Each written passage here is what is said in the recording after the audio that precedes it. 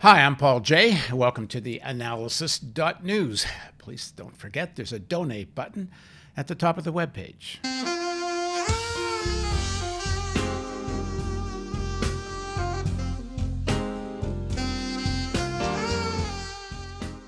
On February 26, the New York Times reported that, quote, President Biden has decided the price of directly penalizing Saudi Arabia's Crown Prince, Mohammed bin Salman, is too high, according to senior administration officials, despite a detailed American intelligence finding that he directly approved the killing of Jamal Khashoggi, the dissident and Washington Post columnist who was drugged and dismembered in October 2018. The New York Times continued, the decision by Mr. Biden, who during the 2020 campaign called Saudi Arabia a pariah state with no redeeming social value, came after weeks of debate in which his newly formed national security team advised him there was no way to formally bar the heir to the Saudi crown from entering the United States or to weigh criminal charges against him without breaching the relationship with one of America's key Arab allies. Officials said a consensus developed inside the White House that the price of that breach in Saudi cooperation on counterterrorism and in confronting Iran was simply too high. End quote. That was the New York Times. So in the national interest, this grotesque murder of an American-based journalist by the Crown Prince goes unpunished. Just what is the national interest that so constrains Biden from living up to even a modicum to the human rights rhetoric that this administration espouses? Well, first, obviously, energy. The Saudis work with the U.S. in terms of oil prices and strategic control. In return, the U.S. protects the monarchy against foreign enemies and supports its suppression of domestic dissent. Second, as the defenders of Mecca, the Saudi influence in the Islamic world helps justify U.S. foreign policy in the Middle East and helps suppress popular Arab nationalism and socialism. Saudi airspace is important to projecting U.S. global military power. It's been the largest market for military and other goods between Morocco and India. The Saudis have helped the U.S. government finance covert operations off the books, as in Nicaragua and Afghanistan. And the Saudis share intelligence on terrorist groups that might attack the U.S. and fund terrorist groups that work in the U.S. military strategic interest. This is how the foreign policy establishments of both parties have defined the national interest in the Saudi relationship and are the reasons the Biden administration believes they cannot alienate the future king. The saying is being used to justify all this is, in geopolitics, you have to deal with bad people. Of course, what's left out of that truism is that it's usually the U.S. that leads the pack of the bad people. Now joining us to discuss just what is the U.S. national interest in the relationship with Saudi Arabia is Phyllis Bennis, who's the director of the New Internationalism Project at the Institute for Policy Studies. Among her latest books are Understanding ISIS and the New Global War on Terror, a primer, as well as the updated edition of Understanding the Palestinian-Israeli Conflict. Thanks for joining us, Phyllis. Great to be with you, Paul. Also joining us is Lawrence Wilkerson, a retired United States Army colonel and former chief of staff to United States Secretary of State Colin Powell. Thank you, Larry. Good to be with you, Paul. So, Phyllis, start us off. Is protecting Mohammed bin Salman in the U.S. national interest? Well, of course, it depends on how you define the national interest. If the national interest is on making it easier for the Pentagon to come up with reasons to remain in the so-called forever wars, the counterterrorism wars, the global war on terror, it has many names.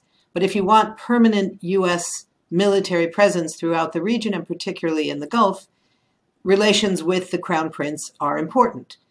If you have any interest in legitimacy in the world in terms of not allowing a murderer in the opinion of all of your intelligence agencies to go unpunished, if you think it's fine that the leader of Saudi Arabia, because the Crown Prince is the de facto leader and has been for several years now, that it's fine that he has launched and maintains a war in Yemen that has created what the United Nations calls the very worst humanitarian crisis going on in the world today, and at a moment when there are so many competitors for that title. If all of that is fine, then sure, maintaining relations with MBS, as he's known, who, of course, became fast friends with Jared Kushner, developed strong ties with Trump during his administration. That's all to the good.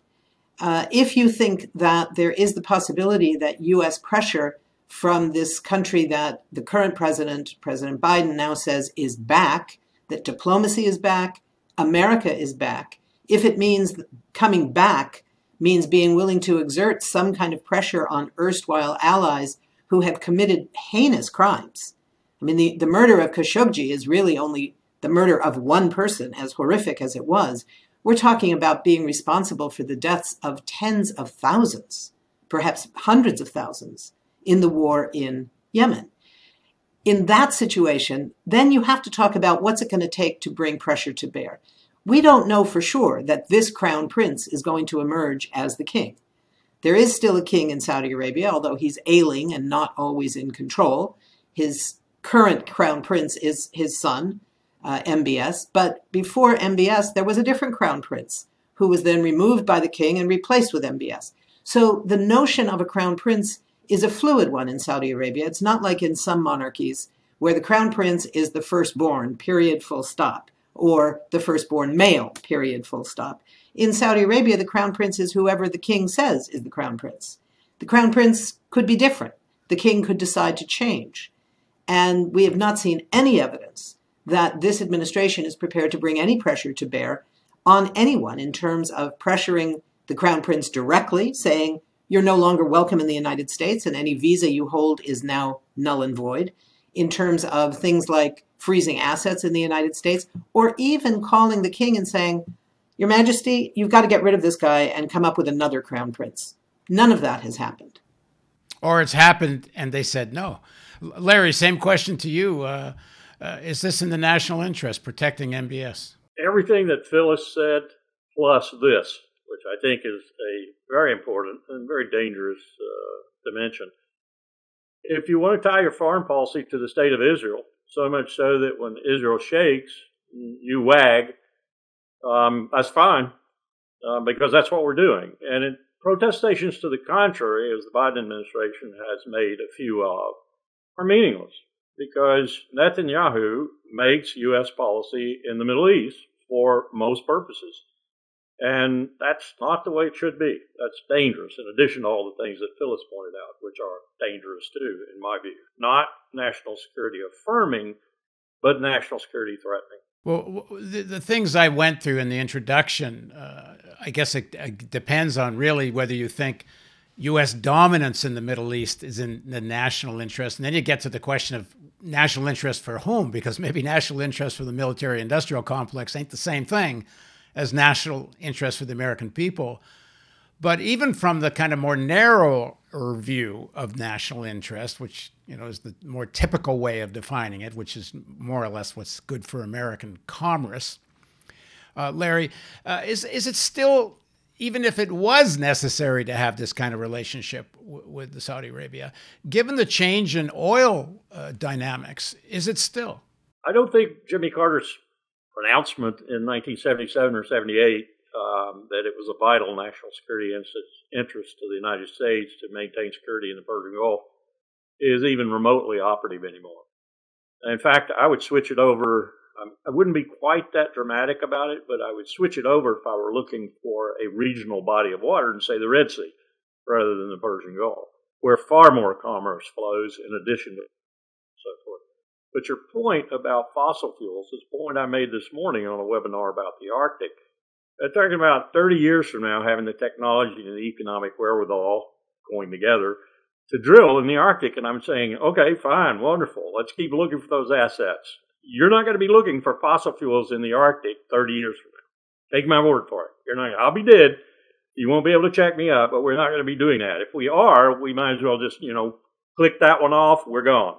So I don't think fossil fuels have nearly the relevance that they did when Jimmy Carter made that statement. And after all, that's a long time ago, if you think about it. And lots of things have changed since then, not least of which is the one I just talked about, that we need to get off fossil fuels.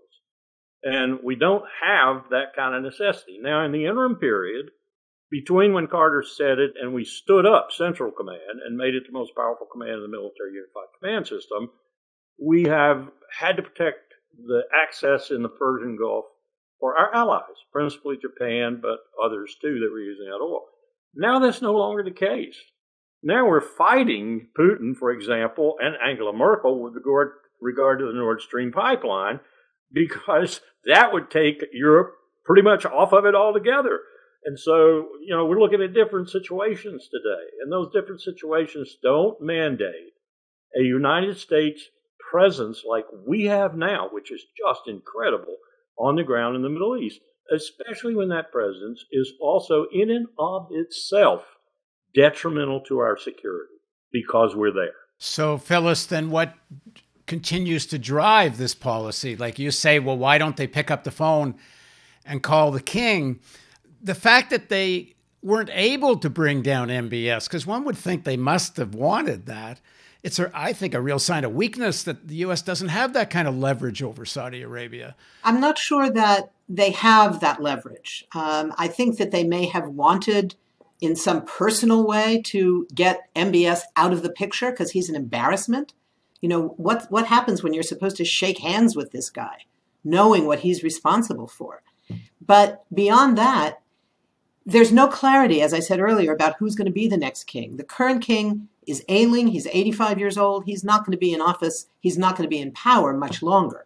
So the chances are pretty good it will be MBS. It doesn't have to be. The king could change his mind. He could respond to U.S. pressure. He could change his mind on his own. Lots of things could happen, but the chances are greater that they won't happen and that MBS will become the king. And then the U.S. is kind of stuck because what it has created, despite everything that Larry said that's so crucial about the changing role of oil and gas, that we no longer import significant amounts of oil from the region. We no longer, as a country, are dependent on imported oil at all because of fracking and the horrors of that. But the bottom line is that people around the world are far more aware of the dangers of fossil fuels, and the work is slow and ponderous and not nearly fast enough, dangerously slow, but nonetheless is going forward in terms of weaning whole countries off of this fossil fuel dependency, including the United States, slowly, slowly, slowly. Whether it will be enough in time is still an open question. But in the meantime, we have these military/strategic claims that are called interests. And as you say, it's a big question in whose interests. Certainly it's in the interests of Raytheon and Boeing and the other manufacturers of all the stuff that gets sold to the Saudis, to the UAE, to be used, for example, in Yemen, in this horrific war. The fact that the Biden administration came out and said, well, we're no longer going to sell offensive weapons to Saudi Arabia, that's a good step politically. And it doesn't mean anything until we hear what are they defining as offensive weapons? Who's fighting against them that would make it defensive? So we don't know that yet. So far, we've seen no indication that there's going to be a massive full halt in arms sales, because arms sales are very crucial in the currently arranged U.S. economy.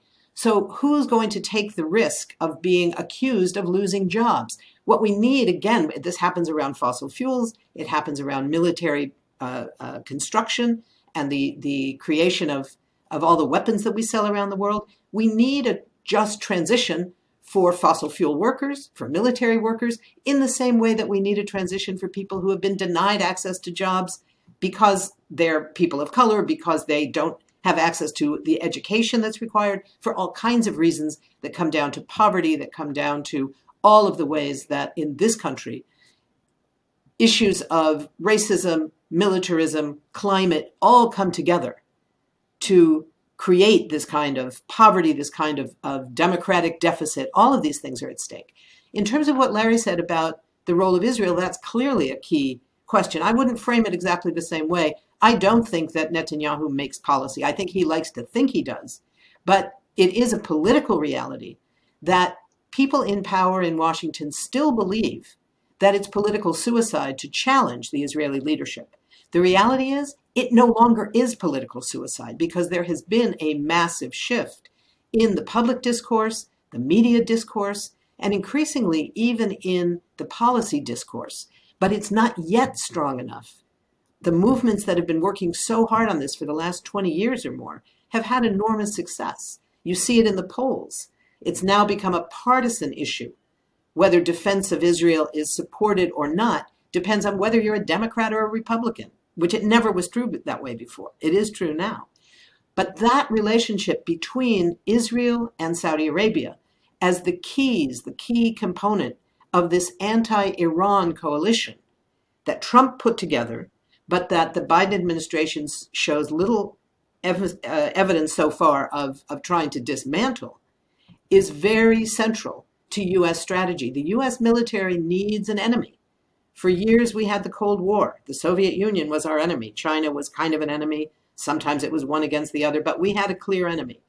For a while, there was something called a peace dividend. You guys will remember that, right? It lasted about a minute before we came up with a new enemy to justify new military spending. We are now It lasted until Bill Clinton. That was about a minute, as I recall. But it led to our current situation where we are spending $740 billion this year on the military. That's 53 cents of every available federal dollar. 53 cents out of every dollar is going directly to the military. That's built into how the structure of our economy works. We need massive transformation. We need to cut the military budget in half, starting with the 10% cut that is on the docket in Congress again. But in the meantime, Saudi Arabia and the UAE are the biggest customers of those weapons. They're key to this relationship with Israel that's supposedly legitimately going up against Iran, as if Iran was the military danger. Iran's nuclear weapons system is non-existent, right? It doesn't have a nuclear weapons system. The only nuclear weapons in the region is Israel's nuclear arsenal, that the U.S. still respects the Israeli request that it not be acknowledged. But the whole world knows it's there. It's one of the bigger ones. It's not the biggest. It's there. It's important. It's strategically messy in the region because it threatens the possibility of a nuclear arms race across the region, which isn't going to be sparked by Iran. It's sparked by Israel. So there are huge problems around this. But it takes an awful lot of political chutzpah, if you will, to say, we're going to just rework all of this. We're going to stop making this relationship between Israel and Saudi Arabia the centerpiece of how we look at the Middle East. And we're going to start, what a concept, looking at people, looking at what people need. People need jobs. In Yemen, people need food and water. They need the basics to survive. Maybe we can do something about that, rather than saying, this is how we're going to justify continuing war. Right. Larry, it seems to me when the White House, whichever party is there, when the military looks at the Middle East, the assumption is the U.S. must be the dominant power in the Middle East. And then everything comes out of this equation once you start your analysis from that point. And probably the most important relationship for dominating the Middle East is the Saudis. And it's even if energy is taken completely off the table, as it diminishes its importance in the global economy, although that hasn't happened yet. The Saudis are the ones that finance all the madrasas, that train the kids that grow up and join various terrorist groups. The Saudis finance terrorist groups. It's through the Saudis that this kind of asymmetrical warfare is waged as part of a U.S. strategy in the Middle East. And I also think maybe taken into the equation how much money the Saudis have, not just for military purposes, but in terms of their control of various terrorist networks. They've overtly, Prince Bandar threatened Tony Blair in the UK when the bribery scandal broke. An actual letter that Bandar had sent to Blair went public, where he virtually threatens a terrorist attack on the United Kingdom if it goes public, the bribe that Bandar took. I mean, how much does the terrorist Saudi connection, both in terms of how it's used by the U.S. Military, and perhaps even as a threat to the United States, how much does that enter into the equation? It's a huge component of it, actually, but it's got different manifestations. Phyllis alluded to several. I had a conversation yesterday with a member of the Norwegian Parliament who is looking at new bases, even as I speak, being built in Norway, and new bases under conception and under construction. And he's very worried about that, as I assume most of the Norwegian government is. They, in for penny, in for pound, now the United States is going to increase its 800 bases in the world by several more in Norway. And as I talked with him, we got into the same thing that you're talking about right now with regard to Saudi Arabia to a large extent. The way you salvage Lockheed Martin's dismal failure with the F-35 right now, $1 trillion failure, and the way you keep their profits coming in and keep their vice presidents and their CEO making these humongous salaries is you get other people to buy the airplane. Norway's buying some of them. And I was very candid with the guy. I said, you're buying a pig in a poke. It is not going to do what you want it to do. If you bought F-16s or the equivalent from France or even Russia or somewhere else where they make airplanes roughly similar to the F-16, or you bought F-16s, you'd be a lot better off. The Pentagon doesn't even want the F-35s. Yeah, it's not going to do what it's supposed to do, but it is a $100 million a copy, and it won't even stay in the air. It won't even fly without just enormous maintenance on the ground. And it won't do half of what it was touted to do. So this is how you save Lockheed Martin, though. You spread these costs out amongst your allies. And that's what Saudi Arabia is. It's a place where you can do $80 billion weapons deals and make these companies tenable and survivable so that you can then buy the instruments you need for them to wage your wars. And people miss that sometimes, but that's how we keep these people alive. Why did Bill Clinton expand NATO into the former Warsaw Pact countries? Because Lockheed Martin wanted to sell them airplanes and other things like medium and high altitude missile defense, which is exorbitantly expensive. And so we got that to happen. We got other countries to buy our products. That keeps our production line warm. It keeps the price down for us and so forth. That's a huge component of this, whether you're looking at NATO, you're looking at the Korean alliance, the Japanese alliance, or anything else we do in the world with regard to this far-flung military empire we have. That's a large part of it. It's why we are where we are, is to make money for these merchants of debt.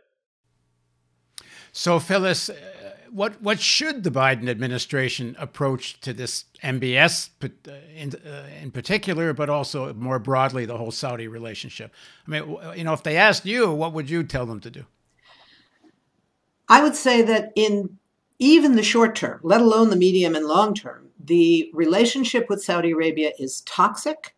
It's discrediting to any sensibility about anyone left in the United States, and certainly anyone outside the United States in the world who wants to think that U.S. foreign policy is grounded in something resembling the way they like to talk about it, which is we are the shining city on the hill, we are the democracy, we are the model for the rest of the world. If you want any of that to not be a laughable, ridiculous sounding thing, you have to stop cuddling up to the worst of these dictators. There is this notion that, yes, you have, in foreign policy, you have to deal with some pretty bad guys. I think around the world, particularly in places like Europe, in Latin America, across Africa, people are looking at the United States and saying, yeah, we have to deal with some pretty bad guys. But we have to deal with them because they're powerful and they're the United States, right? We're no different. We're no different than that. We can make judgments about what governments we are prepared to deal with strategically. I'm not proposing we should cut relations with all countries that we don't like and that sort of thing. I think we need diplomacy with every country in the world. Period, full stop. That's a far cry from making the Crown Prince of Saudi Arabia and an acknowledged by our own intelligence agencies murderer, making him a strategic ally with whom we share our greatest military secrets, our greatest intelligence information, and make him our guy in the region alongside the Prime Minister of Israel. That's not going to do anything that helps the people of this country. It doesn't keep us safe. It certainly doesn't keep people in the region safe. It doesn't alleviate the threat of tension erupting between the regional powerhouses of Saudi Arabia and Iran, who have been contending for regional domination for a long time in the region, not militarily particularly, until the U.S. got involved with that situation. So there's nothing about it that helps people in this country. It's a way that we ensure we don't have enough money for the Green New Deal. We don't have enough money for Medicare for all. We don't have enough money for new green infrastructure, for free college education, for eliminating student debt. We don't have enough money for anything like that, as long as we're spending 53 cents out of every federal dollar on the military. So what I would say is we need to treat Saudi Arabia like a normal country, not like our best friend in the region. It's a country that should be vulnerable to things like the Leahy Law that prohibits selling arms to any military that has a pattern and practice of violating human rights. It should be vulnerable to things like the Arms Export Control Act that says when we sell arms to a country, we get to control the final use of those arms. They can't just buy them saying they're for self-defense and then turn and use them for some other purpose. And if they do, that's the last gun they ever get to buy from us. We treat them like a normal country. That's all. We don't have to cut ties. We just have to stop privileging and protecting and embracing these horrific governments, the government of Israel that is responsible for an apartheid system, the government of Saudi Arabia that is responsible for a devastating, lethal war in Yemen, and some of the worst direct human rights violations around. We don't have to make them our best friends. That's what we should be doing, is treat them like a normal country, nothing special. So, Larry, when these discussions were going on in the White House, I would guess most or perhaps almost all foreign policy analysis starts from, well, how's this going to affect the issue of China? If there are even some people on the right who have advocated getting out of the Middle East altogether, and I suppose these days one of the major counter arguments to that, because it's not so much about oil as it used to be, is that if U.S. isn't dominant, then it's going to be all about China. I mean, how much is that a factor? And then two, so what if China takes that position? I mean, what? It's just going to be a bloody headache for them. My feelings exactly for Russia or China. In fact, I've vouchsafed those feelings from time to time to various admirals and generals. When we were saying, the Russians are coming, I would say, let them come. Let's see how they like it. It's not quite that simple, though, especially extracting ourselves. I've said this before. General McKenzie commands more military assets now and has a strain on additional assets than any person in the world. How did we go from... Tell us who John McKenzie is. He's the Central Command commander. Not only that, he's extended his writ, which now includes, yes, Israel, which we forbade in my time in the military, years, decades, ever being in anyone's command because we knew how divisive it would be. Now, the capital's in Jerusalem. We sing the praises. We talk about the end times on our knees in the capital if we're Secretary of State.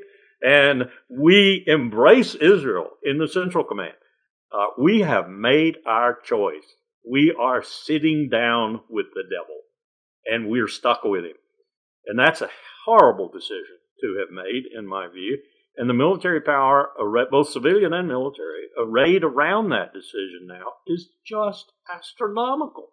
I never thought I'd see this, where we would have so much military power in a region where having that military power on the ground in that region is in and of itself a threat to the United States of America. Now, if China wants to come in and create a threat like that, that's fine. If Russia wants to come in and create a threat to itself like that, that's fine. The dilemma here, of course, is they wouldn't. Neither country would. Putin's too smart, and Xi Jinping is interested in money, and he's interested in economic growth and finance and so forth. And that's what Xi Jinping would do. That's what China would. That is what they are doing, building high-speed rail to Iran, for example, building rail inside Iran, getting ready to do it in Syria if, things calm down and so forth. the Polar Silk Road, the Central Asia Silk Road, the Maritime Silk Road. That's what Xi Jinping is about.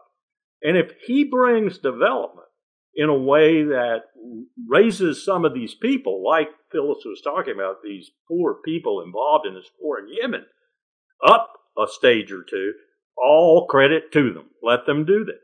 I don't think their intentions in that regard are necessarily like ours, which are imperial. Our intentions are imperial, period. That's what we're doing. China could turn into that sort of power. Russia doesn't have the wherewithal to turn into that kind of power. It lost it when the Soviet Union collapsed. Still got its nuclear weapons, and that's an imperial writ of a sort, but that's something that should be controlled also. We haven't even talked about. But we're the empire. We're the ones who go out with our bombs, bullets, and bayonets and aggrandize. They aren't. I mean, that's the truth of the matter. And we try to obscure it and we try to make it look different, but that is, Pompeo at the Arctic Council. The Arctic Council is not a security council.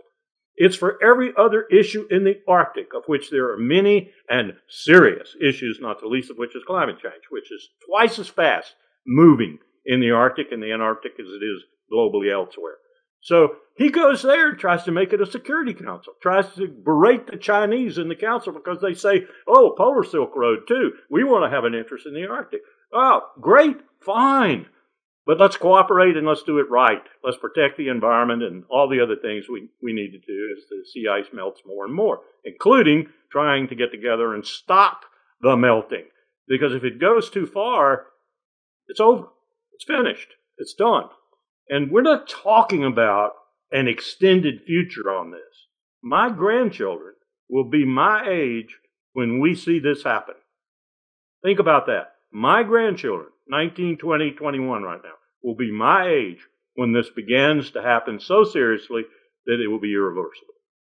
That's what all the models tell us. NASA, NOAA, all the models tell us that. Russia's models, China's models. So we need to cooperate. We need to do things we haven't done in the past in order to get through this period, if we're going to get through it. And these kind of legacy relationships are anathema to that kind of future. Absolute anathema to it. And no one stands out greater in that regard than the forced laydown of the empire in the Middle East. I think Larry's absolutely right that the question of climate change and how it stands as this existential threat on all of us is fundamental, and yet is kept as a separate issue. We hear the Navy leadership bragging about how the Navy is going to be 50% green, sustainable energy in 5 years, 10 years. But it's still going to be sustainable energy to send the warships to kill people. That's not going to change the situation, right? So I think one of the things that we need to be keeping more central to this discussion for exactly these reasons is that the discussion that's been underway, we heard it under Trump and we hear it differently, but the same discussion under the new administration, under Biden, about pulling out the troops. That's important. We should be pulling out the troops. The troops are not doing anybody any good throughout the region, whether it's the 2,500 troops that are now in Afghanistan, whether it's the 5,000 or so troops that are in Iraq. They should be withdrawn. But that's not the problem of U.S. troops killing people right now. The U.S. killing people, particularly civilians, is happening through air wars, using drones and airstrikes in Afghanistan, in Syria, in Somalia, in Yemen, in all of these countries. And in almost all of the debates, whether it's in Congress, in the White House, in the Pentagon, when there are debates about pulling out troops, each time there's a little asterisk that says, nothing here goes to continuing our important war against terrorism. That air war will continue. That air war is what is killing civilians. The 2,500 ground troops that are now helping the Afghan military in Afghanistan, they're not killing civilians right now.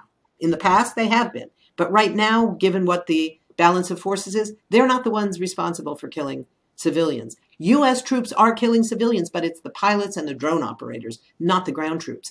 So anytime we hear of this discussion of pulling out military forces, we have to be sure that it includes not only not only those ground troops, but also the drones, the airstrikes, the missile strikes that are still killing civilians. And Paul, in that regard, Phyllis has a significant point there because we have just increased our base structure, particularly in Africa, along the Sahel region and elsewhere, to take care of places like Somalia.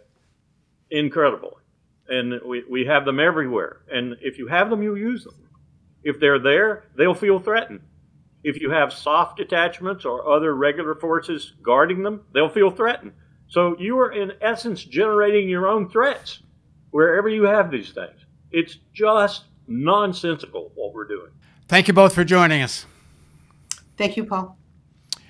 And thank you for joining us on the analysis.news. Please don't forget the donate button at the top of the webpage.